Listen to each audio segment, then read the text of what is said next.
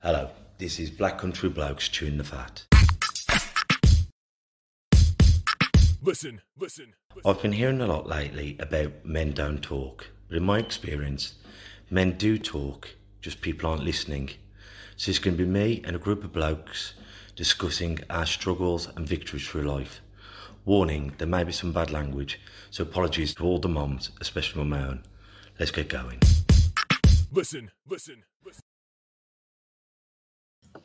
Abinyat, it's the Black Country Blokes chewing the fat. Here with me, Kev Dillon, Lee Cadman, and we've got our two special guests today from the wonderful Black Country Women's Aid, Raj and Debbie. So, girls, thank you for coming on. Thanks for having us. Yeah. What we're going to be doing today, we're going to be talking about domestic violence. We're going to be talking about Go Purple. Is that what it is? Go Purple. That's it. Yeah, that's it, Kevin. As you can see me sporting my nice purple motif. So have I, and purple nails. We're going to, this week at the Lions Boxing Club, we've put the bucket downstairs. So if anyone is watching this, you can either come dressed in purple, donate £1 or as much or as little as you can. Or if you'd like to bring some purple toiletries to, giving back to some people who really, really need it. I don't think they need to be purple toiletries today. That's what we're telling everyone, It's purple. just a thing. Yeah. But I'll pretend everyone purple. You take any But it's like these people in domestic abuse, and when it gets to refuge, they have had to leave at the very drop of a hat. And we forget that sometimes. We think, we haven't had time to go and pack our toothbrush and our bits. And isn't it funny? And we've all been there when we're on holiday and think, oh, blimey neck, I forgot. Yeah, but if that's your whole life and you haven't had time to pack a suitcase, it's just, come on, Barbara, off now. Of course. Because it's crisis, isn't it? They're leaving at that crisis point. So you're going to have to leave with whatever you've got and whatever you can grab. And the toiletry stuff, people may think, why do we collect toiletries? But I just think they are the smallest things that we don't necessarily think are important. Yeah. But imagine going into, like you just said, going on holiday and going into a hotel and they haven't got anything for you. And you haven't got any money to buy it. Exactly. And the difference of actually just being able to clean yourself. Yeah. You don't really think about it in your day to day because it's there. You just get on with it. But actually, just having that, it's not even a luxury having that right to just be able to have a wash and brush your teeth. Or never mind like your sanitary towels and stuff like that. Because the thing with toothpaste, I've got smelly teeth, but with a woman's thing like that, it is very embarrassing. Yeah. And it's a necessity, isn't it, for these poor girls? And I've got Definitely. everything on the plate anyway. Yeah. Just that little gesture of giving something small can make all the difference, can't it? Definitely. But do you want to tell us about this Go Purple then? Yeah, certainly. So Go Purple, it's our annual event at Black Country Women's Aid. I joined them over 4 years ago, and we hadn't got an event which was yearly. So like other charities like Macmillan have their coffee morning, we wanted to launch something that people could take part in, something easy to do and affordable. So we launched Go Purple, and we asked local businesses, schools, colleges, universities, pubs can be involved, basically anybody. So the colour purple as well, the reason we use that is it's the colour that signifies support for women and children, and it goes back right as far as the suffragettes. And in October is National Domestic Violence Awareness Month, and it's actually international. And in America, they go absolutely wild. They turn the waters purple and everything and things like that. So it's really fitting that our event comes out at that particular time. And the idea is you just choose any day in October. So if it was a local business, they say, right, Deb, we're having our Go Purple Day on the 31st of October. And then what we do is we give them all the sorts of tools they might need, like our fundraising pack, any merchandise we might have. Last year we run a lovely campaign called Heart to Heart. So because people were in lockdown and, they couldn't really do much and we couldn't have purple days and things, we got everybody knitting and crocheting these beautiful hearts, and they put little key rings on them, and they were absolutely beautiful, and people really felt like they were doing something good. And in fact, the purple hearts are still coming in. So what we do then is we drop them to, say, schools. We're going to be selling them at some of our colleges, Go Purple Day. And it's just a little bit extra, and it worked really well to involve people, know that was still there, keep the awareness going. And then from the very start, we just dropped off a purple collection tin. give them the fundraising pack, and basically, like primary school children would come in wearing something purple. Then it evolved and evolves, and people were doing really wild and wacky things then to fundraise. Like we had a probation officer from Hope House who took part in a proper run race, you know, dressed as a purple ballerina, which was great for publicity, raised a lot of money. And then we also had a local school in Smethwick, Crockett's Lane, and what they done was all the female teachers got together, they put purple costumes on, and they actually swam the length of the English Channel in Smethwick swimming baths. So the Go Purple Day can be anything, you know. So it's up to each school, individual business, what they would like to do on their Purple Day. But we're really grateful just to get £1 off everybody in our purple team. And then what's great about it is the monies that's raised afterwards will go to support families that are moving out of refuge, and they really have got next to nothing. And the most we can sort of get for them normally is about £700 in sort of grants. So they've got this empty, you know, masonette or apartment or flat or house to go to. But then they've got to decide with that money, what shall I buy? Most people go for beds and a cooker. But you know yourself, not having a television when you've got children is an absolute nightmare, you know. Or a settee to sit on. Yeah, you know, or a sofa. Or, you know, plates, knives. Yes. And that's the thing, is you think, all right then, I need a bed for the baby. First thing, I need the baby to sleep. Don't worry about me, I'll sleep on the floor. Yeah. But then you think, all right then, well, the baby needs a cupboard. Exactly. And then, but then you think, well, we ain't got no plates. Yeah. We ain't got nothing to eat off the plate. We haven't got That's nothing to right. cook. And it's those little things. That's exactly right, Kevin, you know, like towels, Yeah, when I'm going to bedding. dry myself. You know, they don't want to have a cooker. I had a call today from one of our support workers in modern day slavery, and saying, desperate, if we can't get her a cooker, can we just get her a you know, the 2 rings what you cook on? Can we just get one of those so they can just, you know, make themselves something hot to eat? And then another great thing is when you first move in and you've left refuge, and obviously we've helped get through the trauma and pull the families through, and it's a brand new start for them. And, you know, they've got no curtains up against the windows. And, you know, so we're always taking really good quality donations for things like that to help people.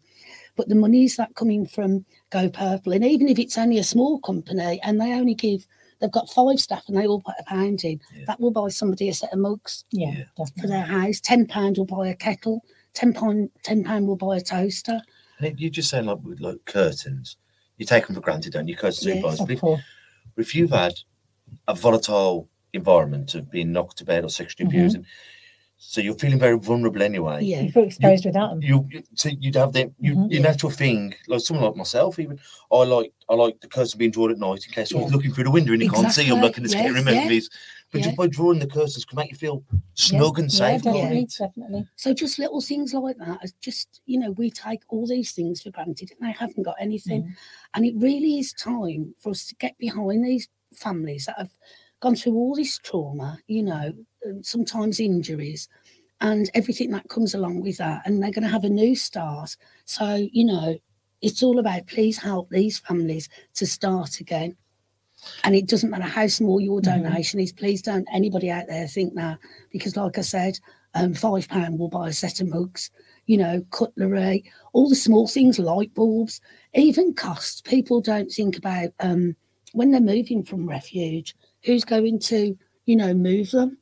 They're still going to need transport to get whatever they have with them to that new property, and then they can get there. And a lot of times, you know, they're not very nice places in terms of decoration. So tins of paint are the families are so thankful for that.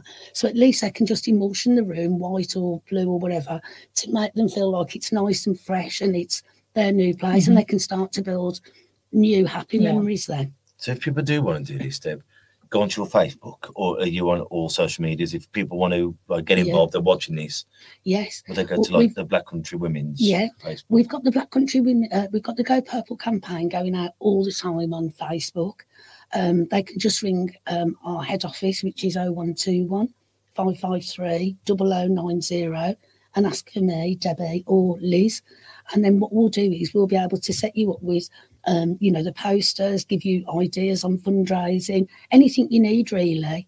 Or you can quite simply go to Black Country Women's Aid website and you can actually download our packs, posters, everything that you need there. And if you are one of these people who are suffering with domestic abuse, please get in touch. Yeah. And you were saying, Roger, that we're going to, because domestic abuse is often, and it is higher in men with women, but we often forget about men have the short end of the stick as well a lot of the time, and we need to help out these poor. We've got to help, whatever the sex. Yeah, of course. We've got to, if someone's having a rough time, we've got to be the shoulder they cry on. And do you want to tell us a bit about that, please? So when we talk about domestic abuse, you're right in saying that actually we do get a lot more referrals for females.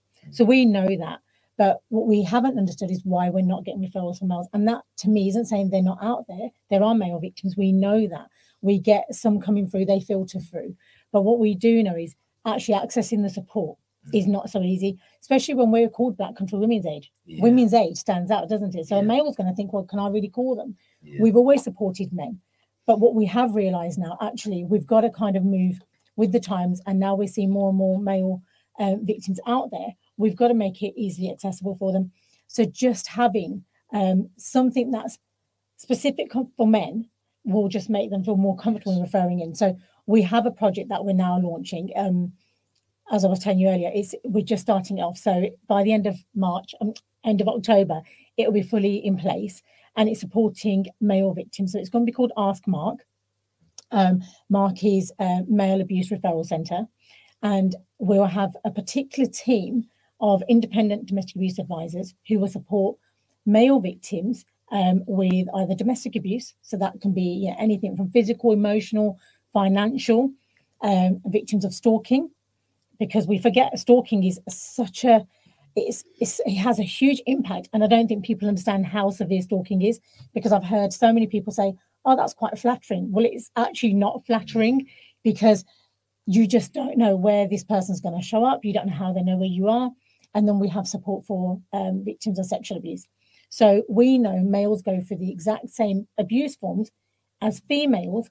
We do know, though, we're seeing more numbers for females. But that's not to say they don't need the support. And do you think, I'm going to try and get my words right, but we're almost a bit more kinder to women. It's like if a woman says, oh, I'm going through domestic abuse, it's like we want to look after the women, or I've been sexually abused, or I'm being stalked. Whereas men, it's, oh, blooming you're being stalked, you should be so lucky. And we almost push it under the carpet with blokes, don't we? I think sometimes it's not we brush it under the carpet. I think sometimes it's the people that actually know those men.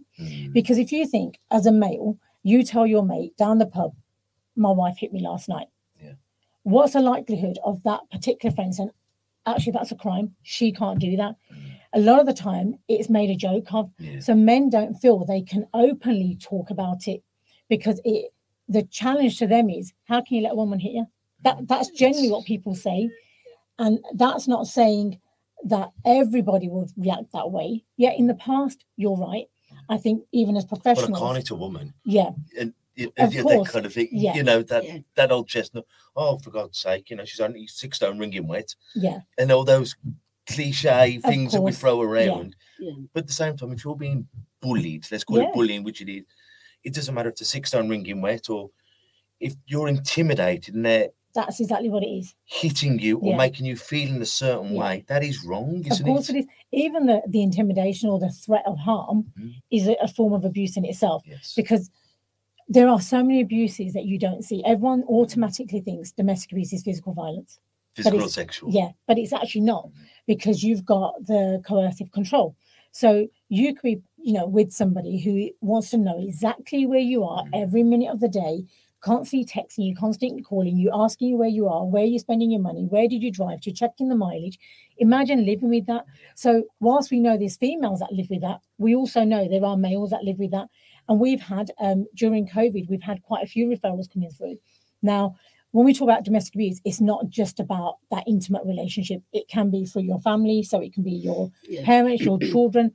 And we did see a higher number of referrals coming through for older men. So I'm talking, probably 65 plus, who have been abused by their children, who were probably middle-aged. And during COVID, we've talked a lot today about mental health with you, Kevin, obviously before this. And if you've got somebody that's suffering mental health or actually is addicted to substances, then you're in the middle of a pandemic, you can't get out, you've got no income, you can't get the drugs that you want. They were naturally reacting by assaulting their parents. And that's what we were seeing coming through. And a lot of the time, males will say, well, I don't want to, actually any parent will say, I don't want to criminalize my child. Yeah. They need help. But they are committing a crime, you know, and if we don't act on that crime, then you're really putting you're at more risk. So we have seen more referrals coming through. And like I say, even stalking, you know, you have every right, whether you're male or female, to go out, to feel absolutely safe in where you're going and not constantly thinking, am I being followed? Is someone going to shop there? Because there's also an element of shame and embarrassment. So if I'm in the pub with my mates and my missus shows up, actually she kicks off. That makes me look like I'm not a man, you know. And men have this thing about masculinity, and it's a shame because I don't think men are all treated in the same way, but it's almost like they believe that, you know, that stereotype, that stigma has stuck around for so many years. Now it's re-educating victims of abuse. Whether you're male or female, you are a victim, and there is support available for everyone. So we don't look at it, you know, what gender are you? We look at it as a victim of abuse is exactly that. To me, it's very similar to the stigma surrounding mental health, isn't it? Of course, and men coming forward. It's parallel paths. Yeah, definitely. Both of them, men don't want to admit that they're struggling with. Yeah. And coming on, and hopefully people will listen and go, actually, it's fine to come forward. If you need help, go and get help. And that's on both sides of it, mental health, or if it's domestic abuse or stalking or anything along that line. It doesn't make you any less of a man to admit that that's going on. No, of course not. And I don't think anyone should ever feel that way, because I always say this, if we're walking down the street and a random person was to assault you or spit at you, are you going to tolerate it? No, you're going to want to report that because you feel you've been harmed by somebody you didn't know and you've been assaulted. Actually, imagine being assaulted and harmed by somebody you know. Why are we going to accept that? So it shouldn't matter if it's somebody in the street, if it's your child, if it's your partner. The support is out there, and I think it's about building confidence for men to know that there are support services like ours where you can and you will be treated just the way you should be, whether you're male or female, with that same respect, with that same confidence that we would support anybody, that you can come and access that support. And you know, we're only in the Black country, so we, you know, the domestic abuse services in Sandwell, Walsall and Dudley, but when we think about other services, whilst they may not promote, they support men. Even if they don't support men, if you was to call a service through, they would signpost you. So you may not get through to the right place on the first call, but you'll get to the right place at some point. So it's really, you know, building that confidence to pick up that phone to say, actually, I am going through this. And I think the mental health element, you're completely right, because it's almost like that fear of, once I've said it, I can't take it back. And then what? So once I've told somebody I'm going through this, then what? Because no one really believes that I'm actually going to get that support. And you said something earlier, Kevin, where a lot of people think, okay, if I now disclose that this is I'm going through this, actually, am I going to be the one that's blamed? And that the feeling of blame, or the feeling of a police officer looking at you in a particular way, they don't even have to say something. It's like, oh, okay, are they now thinking it's me? How do I convince them it actually wasn't me? But the first step is opening up and telling somebody. And I think, because I've known that happened to one of my friends, and it's happened, and they've naturally, but what have you done to make her hit you? What have you done to make her stab? And it's like, I found you as the victim, of course, and now I'm being judged, and I'm covered in claret, and yet you're taking her side. And I think that's the fear for a lot of men, thinking, well, how's it going to look? You know, if you know the old cliche, I walked into the door, and you know, or I was scrapping or sparring last night, because you don't want to say my partner is doing this to me. But one thing you said while you were talking, running around my head, I've only ever thought of domestic abuse as partner on partner, but you saying child, like, you know, when your parents are going to a nursing home, or your child is doing it for a drug, that's never even crossed my mind. That is domestic abuse as well. That is the definition, and the new Domestic Abuse Act actually incorporates anyone from the age of 16 or above. So if you're 6 and above, you're a victim within your own right. And that could be even a child in a home where there is domestic abuse. That also is a form of abuse. If a child is living in fear and going home every day after school or after college, or wherever they're coming from, thinking, actually, I'm going to go home. First of all, I don't know what I'm walking into today. The amount of children that must go through that and not knowing who do we go to, because nobody wants to say, I'm living with that, or my parents are doing this to one another. My dad beats my mum beats my dad, because it's almost like it's a hidden thing. We don't talk about what happens in our home outside. So children living with that trauma and not being able to access support just because they don't know actually they are a victim in their own right, they don't come forward. So that's why we say, and that's what the definition covers. It's anybody that's so intimate partnership, a family. So it could be your sibling. If you're living in that home, it can be anyone within that setting. And we've also got to remember, we don't, I think a lot of people avoid the topic of the LGBT community. In that same-sex relationship, there are so many victims in that community, but they also don't come forward. So exactly why we're saying a man may not come forward because his wife or girlfriend is hitting him, a male from that community will also think, well, hang on, they're going to say, well, it's two blokes or two women. How do we know who the victim is?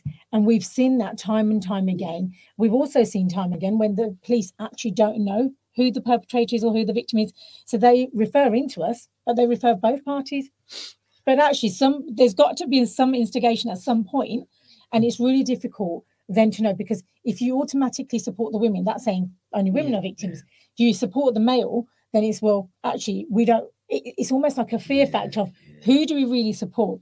So the ArtSmart project will now allow us to not have that conflict of interest that we currently have, and will allow us to offer support to both. If the police say there's been incidents where, on one occasion, the female's been the perpetrator and the male's been the victim. Sometimes it is like that. Sometimes of course it is. We have loads of those. She lamps me, and it's sometimes, but then it's almost normalised. Well, it's just what mum and dad do. Some days she hits him in a frying pan, next day he pushes her down, and it's. But it's drawing that line. There's got to be a boundary, because we know there's so much tragic that comes out of situations like that, because, any form of abuse, whether you're slapping somebody or punching somebody, it takes one wrong move to end somebody's life, one wrong move, or not knowing when to stop. So it's so important. And some people, we hear people say, well, actually, he hit me, so I hit him back, or she hit me. But really what you're doing is, that situation is becoming more toxic and you're putting yourself at more risk. Because if you're a victim and for so long you're taking it, at some point you're going to be pushed to a limit. But then that victim title's gone, because then we see that all the time in the news, don't we? We see it absolutely all the time, that it's just gone, took one step too far and over that person's limit, and then they end up in court.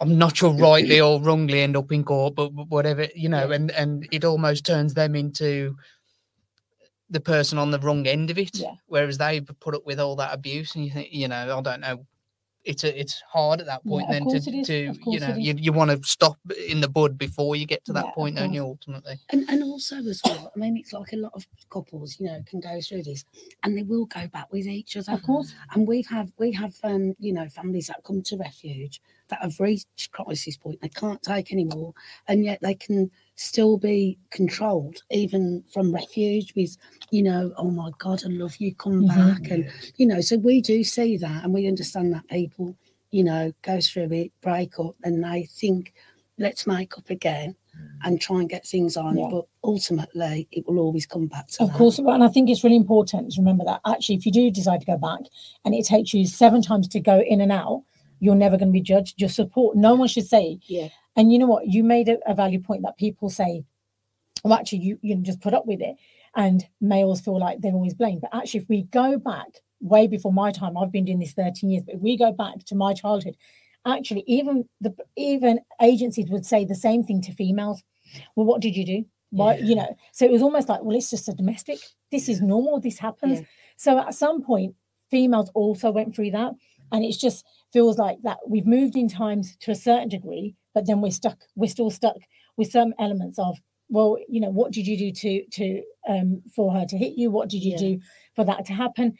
But that's not what we should be asking. No. You know, there's certain questions that we shouldn't ask, because the minute you've asked that one question, the amount of people that say to us, the way I was spoken to that first question, I'd never report again. I'd never report because I wasn't believed. And that's such a shame, because then it can end up where you said, and it's too late, you know. So it's really making it, I think, clear and building people's confidence in professionals, in the police, in statutory agency, in voluntary agencies, to say, you know what, we haven't always got it right. Yeah. The statutory agencies haven't always got it right. We may not have always got it right. But actually, you know what? Now we're at the stage where we know that anybody's a victim. Yeah. We know we need to move with the times. We know that has to be support available to everyone. Yeah. So I think it's now building people's confidence in people like us who want to provide that again support. that goes very much within the mental health, because the first contact that you make, once you've worked up the courage to actually go out there and speak to someone about it, the first contact you make is so important, because that could put you off and never to speak about it again. And then before you know it, you're committing suicide, or it's got to the point where you're fighting back against your abuser, and it's a slippery slope. And a lot of the time people start self-medicating in situations like that, self-harming, because they need a release. But it's like, who do we go to? Because no one's going to believe us.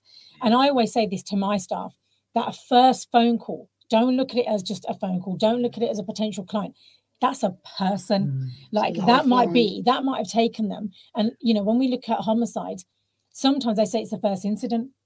No, it's the first incident we knew about that's ended like that. Yeah. Well, no one knows what's been going on behind those closed doors for 15 odd years because no one ever reported it. But I think about myself and the courage it took me to first go into the doctors and admit I had mental health issues, and you know it was over years. Yeah. It wasn't. I just woke. I'm going to go there now. Yeah. It was over years of building up that courage to get to that point. And that's exactly what victims do. They say to us, you know what, it's actually built up. So it might have started off from a bit of an argument, then it went into verbal, but then actually I can now tell it's like manipulation, it's mental abuse. And if people beat you down enough mentally, you start to believe there's something wrong with you. And a lot of the time, perpetrators, that's what they're doing to their victim. That manipulation, that emotional blackmail, that emotional control. And the fear they put terrible. inside of you.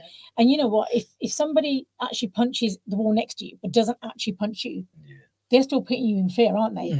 And that in itself is an act of abuse, because you don't have to physically hit somebody. It's just putting them in the fear of that harm. So the threat of violence is enough. I mean, we see that in the boxing all the time, in sparring. It's majority of the time you waste a lot of energy in sparring without throwing a punch. Just the thought of someone else coming at you and trying to hit you just builds your adrenaline, your nerves, everything's heightened, and it's. But the difference is there.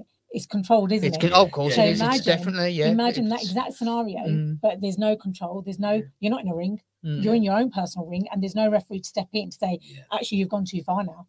And that's a thing, isn't it? So that's what. And it's also about the children, because you know people say, "Oh no, they're in their bedrooms. They can't hear."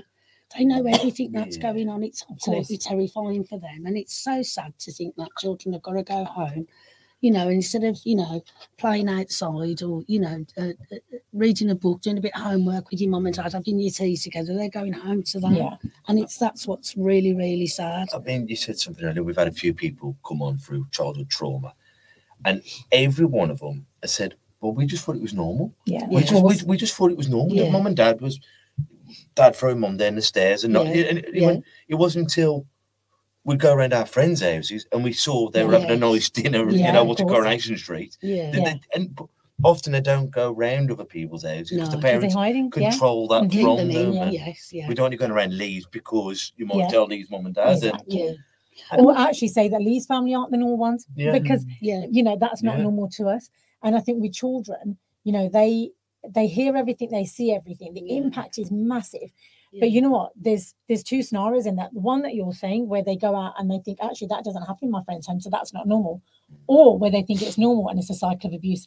So actually, they go, when they get to that age group, or they're in their first relationship, assaulting their partner, controlling their partner, or being the victim, that's all normal. So that cycle of abuse is the one thing I think as professionals, and you know, that includes, you don't have to be in a professional setting to do that. We all have a duty of care to children. So it's all of our duties to make sure that children do not think Yeah. that is the norm. And that's through education, Yeah. that's through the support that we provide. And, the things that we see, children live on social media, literally they do. And I recently, went onto different platforms as well. And looking at the way people talk about mental health and how they deal with that, or looking at what domestic abuse is and how they deal with that, actually, it's almost like social media is becoming the platform that's teaching our children. Yeah. Whereas in the schools, there's still that, can we have that discussion? Parents aren't consenting.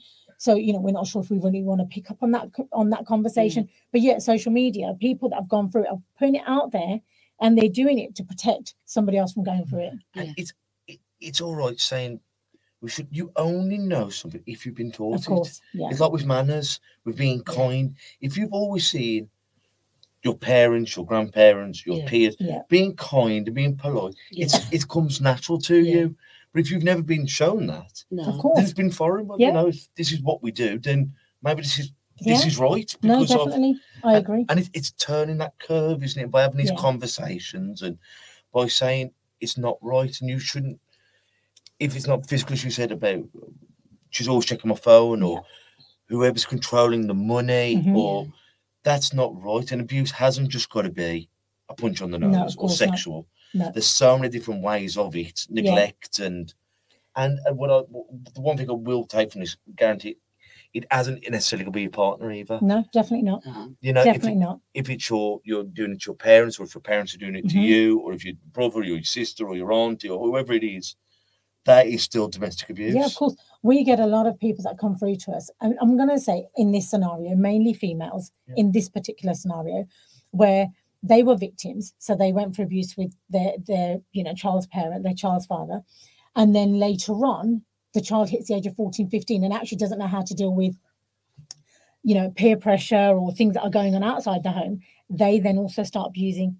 We get a lot of mothers that come through. Yeah, they start abusing the mom. So then the mother's now also scared of a 15-year-old child, because actually a lot of the time they've got a lot more strength. They're more powerful. So she's kind of, it's going to sound horrible, she's kind of used to that role of being knocked about. So she's more submissive of it. They're more submissive sometimes, but actually now it's almost got to a point where it gets so far where they genuinely are scared because the children are becoming unpredictable. Yeah. So I think, places where children can come to where they can be educated. And like I say, not everyone wants to go to school or to college. Even places like here where you guys are and what you're doing actually will allow children to open up to you if they feel like this is a safe environment, because that's all children want. Children just want to know we're in a safe environment and we can openly tell somebody, we can tell an adult that we trust, and then that adult's not going to look at me and think, oh God, now what? You've told me this. I don't know what to do with it. It's actually, you know what? We're going to get through this together. I'm going to support you. I'm going to get you the right help. You will see more and more children come forward when they think they can tell somebody they trust, because all anybody wants is a safe space. Yeah. And that, you know what? Safe place doesn't have to necessarily mean a police station or your school. Yeah. It's a place where children feel they can come and they're not judged. They can be themselves. And actually, when you come to places like this, I don't know if you live locally, but there might be children that you see on the streets growing up, and they think, actually, I can go to Kevin, I can go to Lee, because they're never going to judge me. They talk about this on their show, and I know if I go there, they're going to do something for me. That's all kids want to know. And I think, like with the COVID boom of lockdown, we lost it because we were laughing, saying, where do blokes talk? We talk at the gym, the bar, and the barbers. Yeah. And when you've taken all them away, and where'd you go? Where'd you go? Yeah. And it was, we can Skype, but sometimes, like, how you doing, Lee? I'm all right. Yeah. But when you see someone and you see his Lee, you know something's wrong. Are you all right? And as tribal animals, we need our tribe. And I think when we haven't been able to go to school, and with domestic abuse, if you're locked in that place with the nasty person, the bully, the perpetrator, it must be terrible, because you hate school, but you look forward to going because I'm away from him or her. It's gay. And I can go to the gym to see care, but I can go to the, and it's them poor souls. Yeah. You just feel so bad for not being able to escape it. And I think that was one of the things we took straight, from the beginning of the pandemic. It was like, hang on, we've seen a drop in referrals. Where are these referrals? And how can I phone when he's next to me? So people weren't reaching out, and the panic was like, we now have to create ways for victims to be able to reach services. So what we set up a web chat very quickly.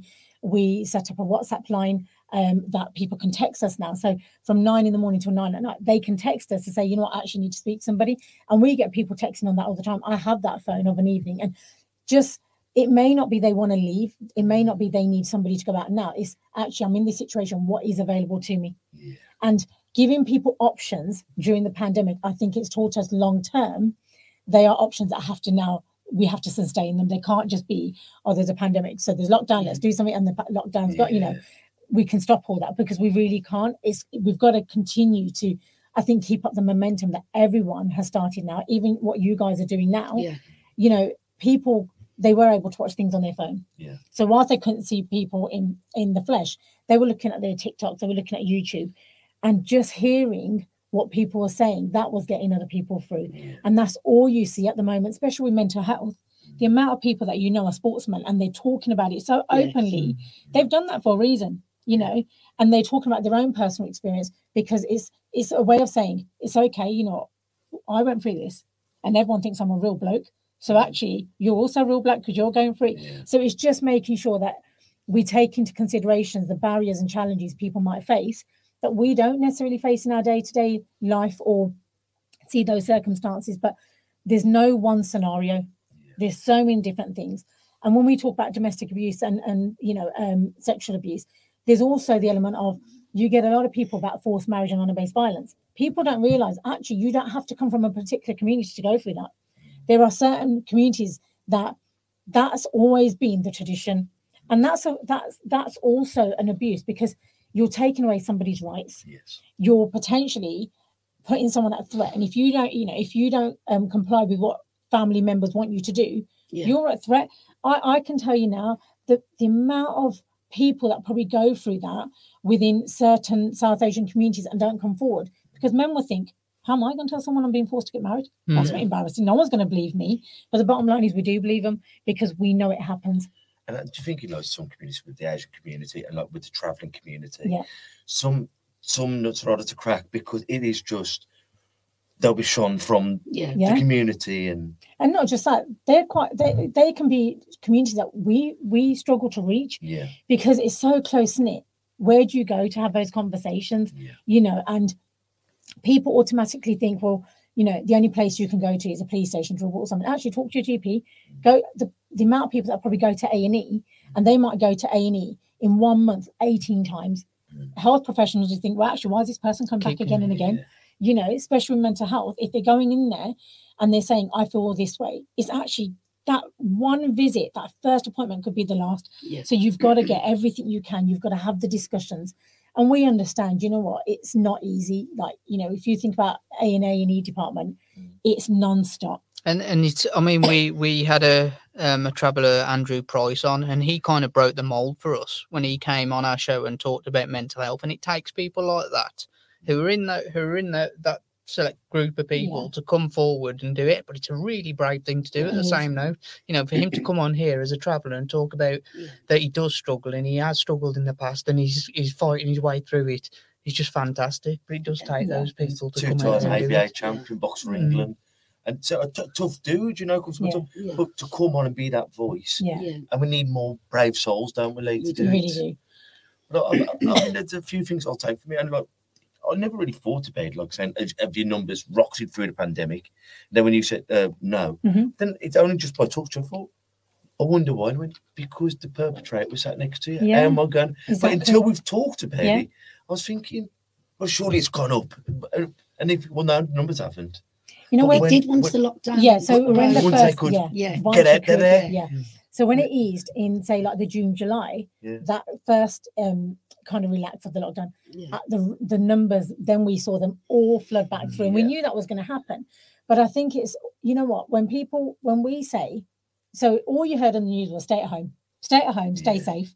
But actually, what if your home's not the safe place? Not everyone's home is a safe place. That might be the place where you are most isolated, you're most vulnerable. So it was so important that actually we were almost contradicting some messages by saying it may not be your safe place, but we did then start seeing adverts, you know, during your Coronation Street, etc., being played saying if home isn't a safe space, call for help. But then it's, how do we call for help? The perpetrator sat there. So then it's agencies having to think outside the box. And I think it's constantly having to think outside the box to make sure we reach the people we need to.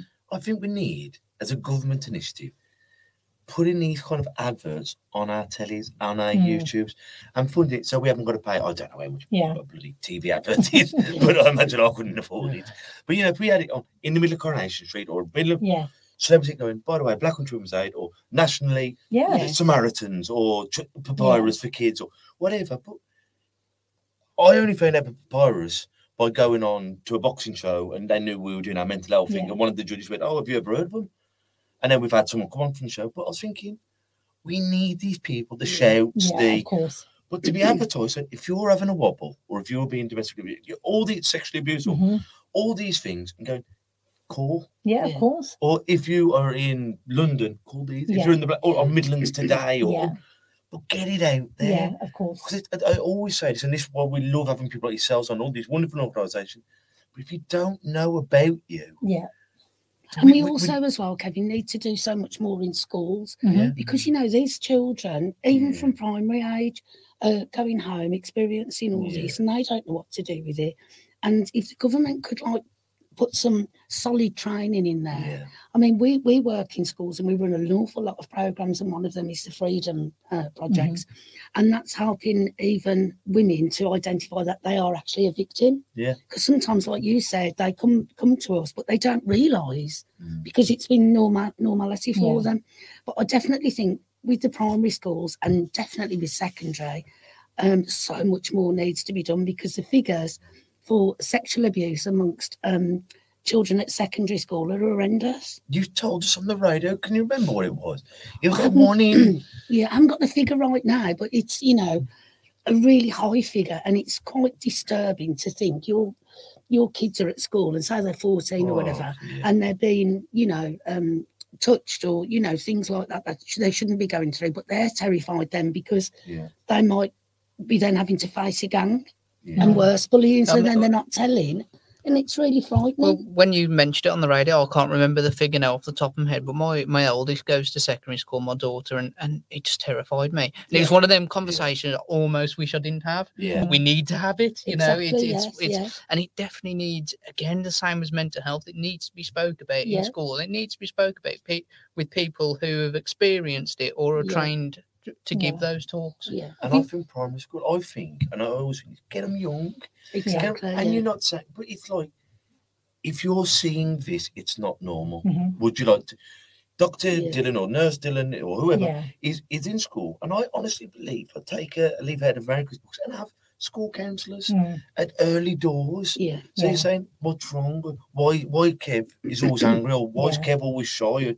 And because by the time we get to our 20s, our 30s, our 40s, we're pretty set in our ways.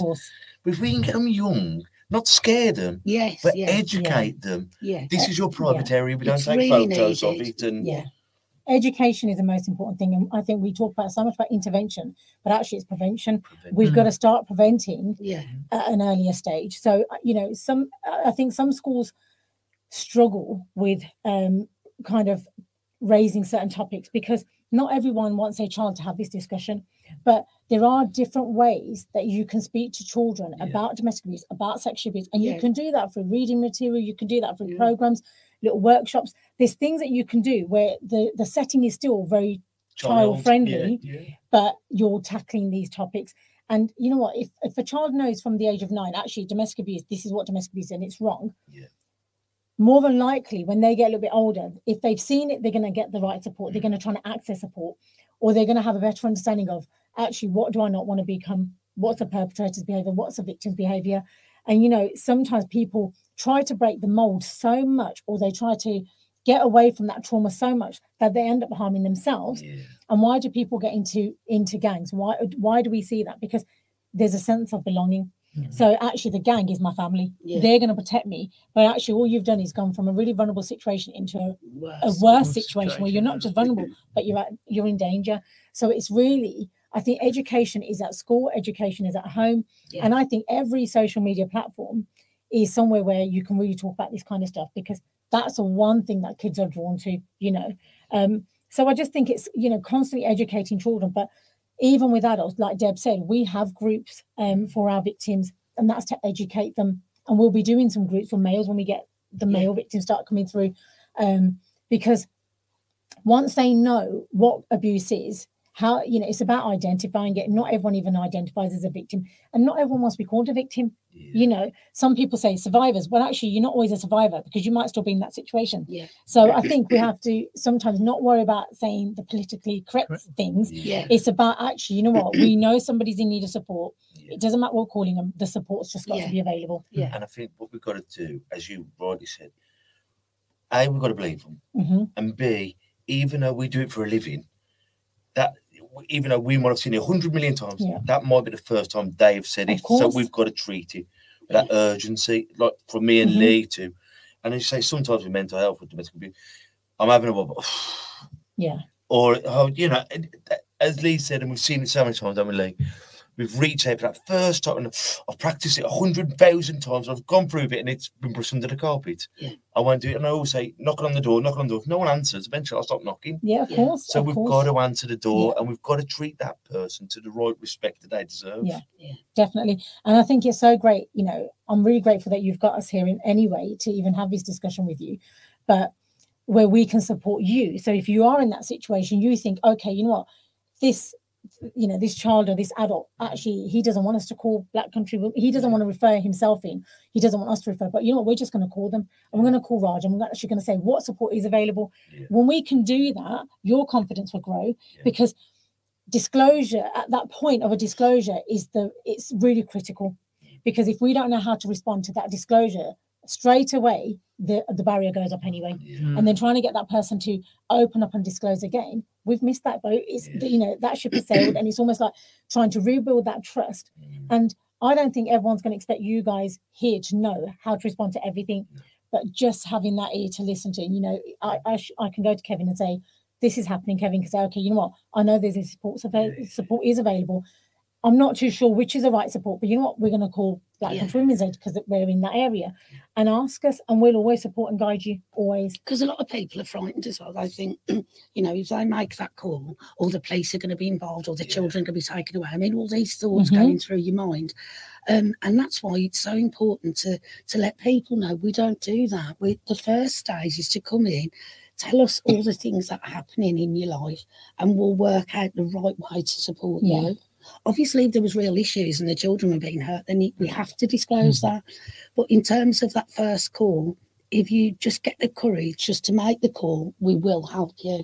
And imagine the fear of having your children taken away from you. That's one reason that people don't report. I can imagine. In back, when we're talking a few years ago, even probably 5-7 years ago, people had this perception of, they're going to remove my children. And actually, we have to remember, victims are re-victimized so much by professionals themselves, because a lot of the time the responsibility is on the victim to leave. Actually, you're in the abusive relationship, so you should leave. But actually, I've got 3 children to take with me. Where do I go? I've got a house here. Exactly. And that's another big area. Why should the women have to keep moving out with the children? Not just the women, anyone. I know it's men, but in terms of numbers, that's why what we're should facing. But that's what they think, we've got to run away now. And then, but you're thinking, I've got it bad, but I've got a cooker. Of course. My house or my flat or wherever is a nice pad. And am I willing to give everything? And I don't know where I'm taking my 2 babies. It's a big where decision. do we go? And that, as people say, well, you soft sod, just leave them. And it's it's not. It's not easy. It's not easy. If I leave them, where am I going? Exactly. But they've got friends at this school, and I'm willing to put up with it so the babies haven't got a supper boy. And it's that internal struggle. Of course it is. And people say to victims, so Deb will know this, a lot of people say to our victims, go into that group, you go and educate yourself. And you're thinking, hang on, I'm the victim. Why am I going to go and educate myself for somebody else's behaviour? And we've got to stop making the victim take responsibility for the perpetrator's behaviour. And that's what we see time and time again. All the time. And you know what? I understand that some agencies, statutory services might struggle. They probably see they've got higher numbers and caseloads.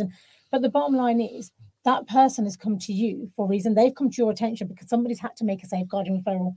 It's not just safeguarding the child. We owe it to safeguard the victim. Regardless of age, the gender, we have a duty of care to protect and support, regardless of who you are, but put that support in place. And that's where I think victims will always say, I'd rather not. Social service is going to take my kids away. Yeah. But actually, we've got to move away from that, because social services really don't want to take your kids away. No. They'd struggle with keep putting the kids somewhere as well. Yeah. They don't want to break up people's families, but it is making sure that the children are safe. So Deb's right. You know, we have a duty to safeguard. So as an organisation, whilst we really do believe in confidentiality, if we feel somebody is at risk, if somebody called us and said, you know, the perpetrator's trying to get in, for example, you got a woman in the house, male's trying to get in, she's fearful of her life, we have a duty to call the police, whether they want that or not. But it's really understanding we would only do that if your life is in danger. It's, if you tell us, actually, you know what, you met down the street yesterday, you actually had a really nice conversation, are we going to need to call somebody and tell them that? No, we're going to say, okay, do you know how to keep yourself safe? This is the kind of behavior. That's what we're going to do. So it's really kind of building the confidence. Say, you know what, just contact us. Let us talk to you.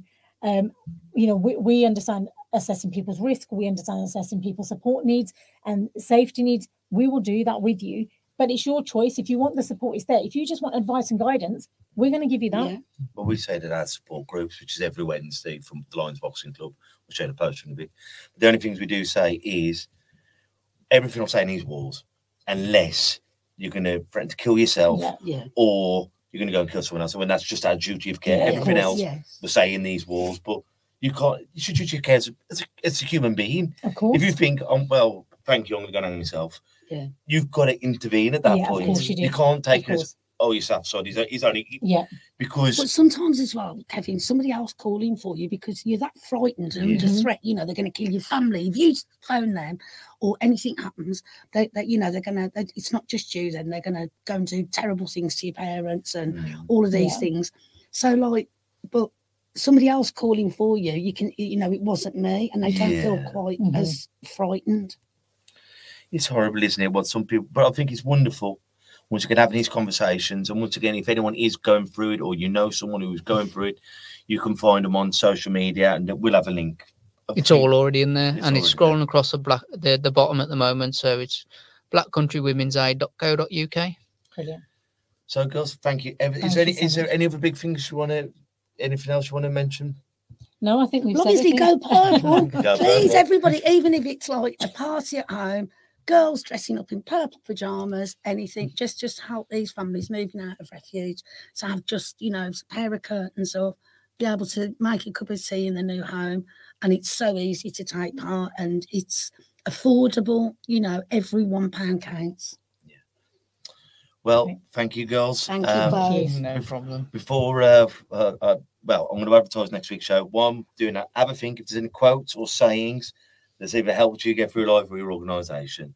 This Thursday, Lee, we've got Emily from Gravy Banana, haven't we? We have, yes. On the radio.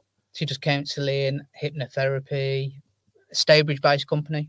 Yeah, brilliant woman, really nice woman. So she's coming on Thursday on our Black Country Radio Extra show. So catch it there, 7 p.m. till 9 p.m. And we do our support group every Wednesday. Here we are, Lee. Well done, old pal. I'm on the ball today. Yeah, and that will be from the Lions Boxing Club every Wednesday, 7 till 9. It's for free. Come and have a rattle. You know, it's a great bunch of lads. So, girls. I have got one more thing I want to say, which I think is really important. So we've talked about refuge a lot, and we've talked about refuge space. And a lot of the time we talk about refuge is for females. Actually, we do have spaces for males as well. So whilst it may not be a refuge in the same sense for victims, we have accommodation, a provision for male victims as well. And I think that's one thing that's always been missing. We don't talk about it enough. So, you know, if anyone is really struggling, please do not hesitate to contact us at all. Yeah, because that is brilliant, because I've always thought that. I thought, for these poor souls, and once again, it's no different man, woman, boy.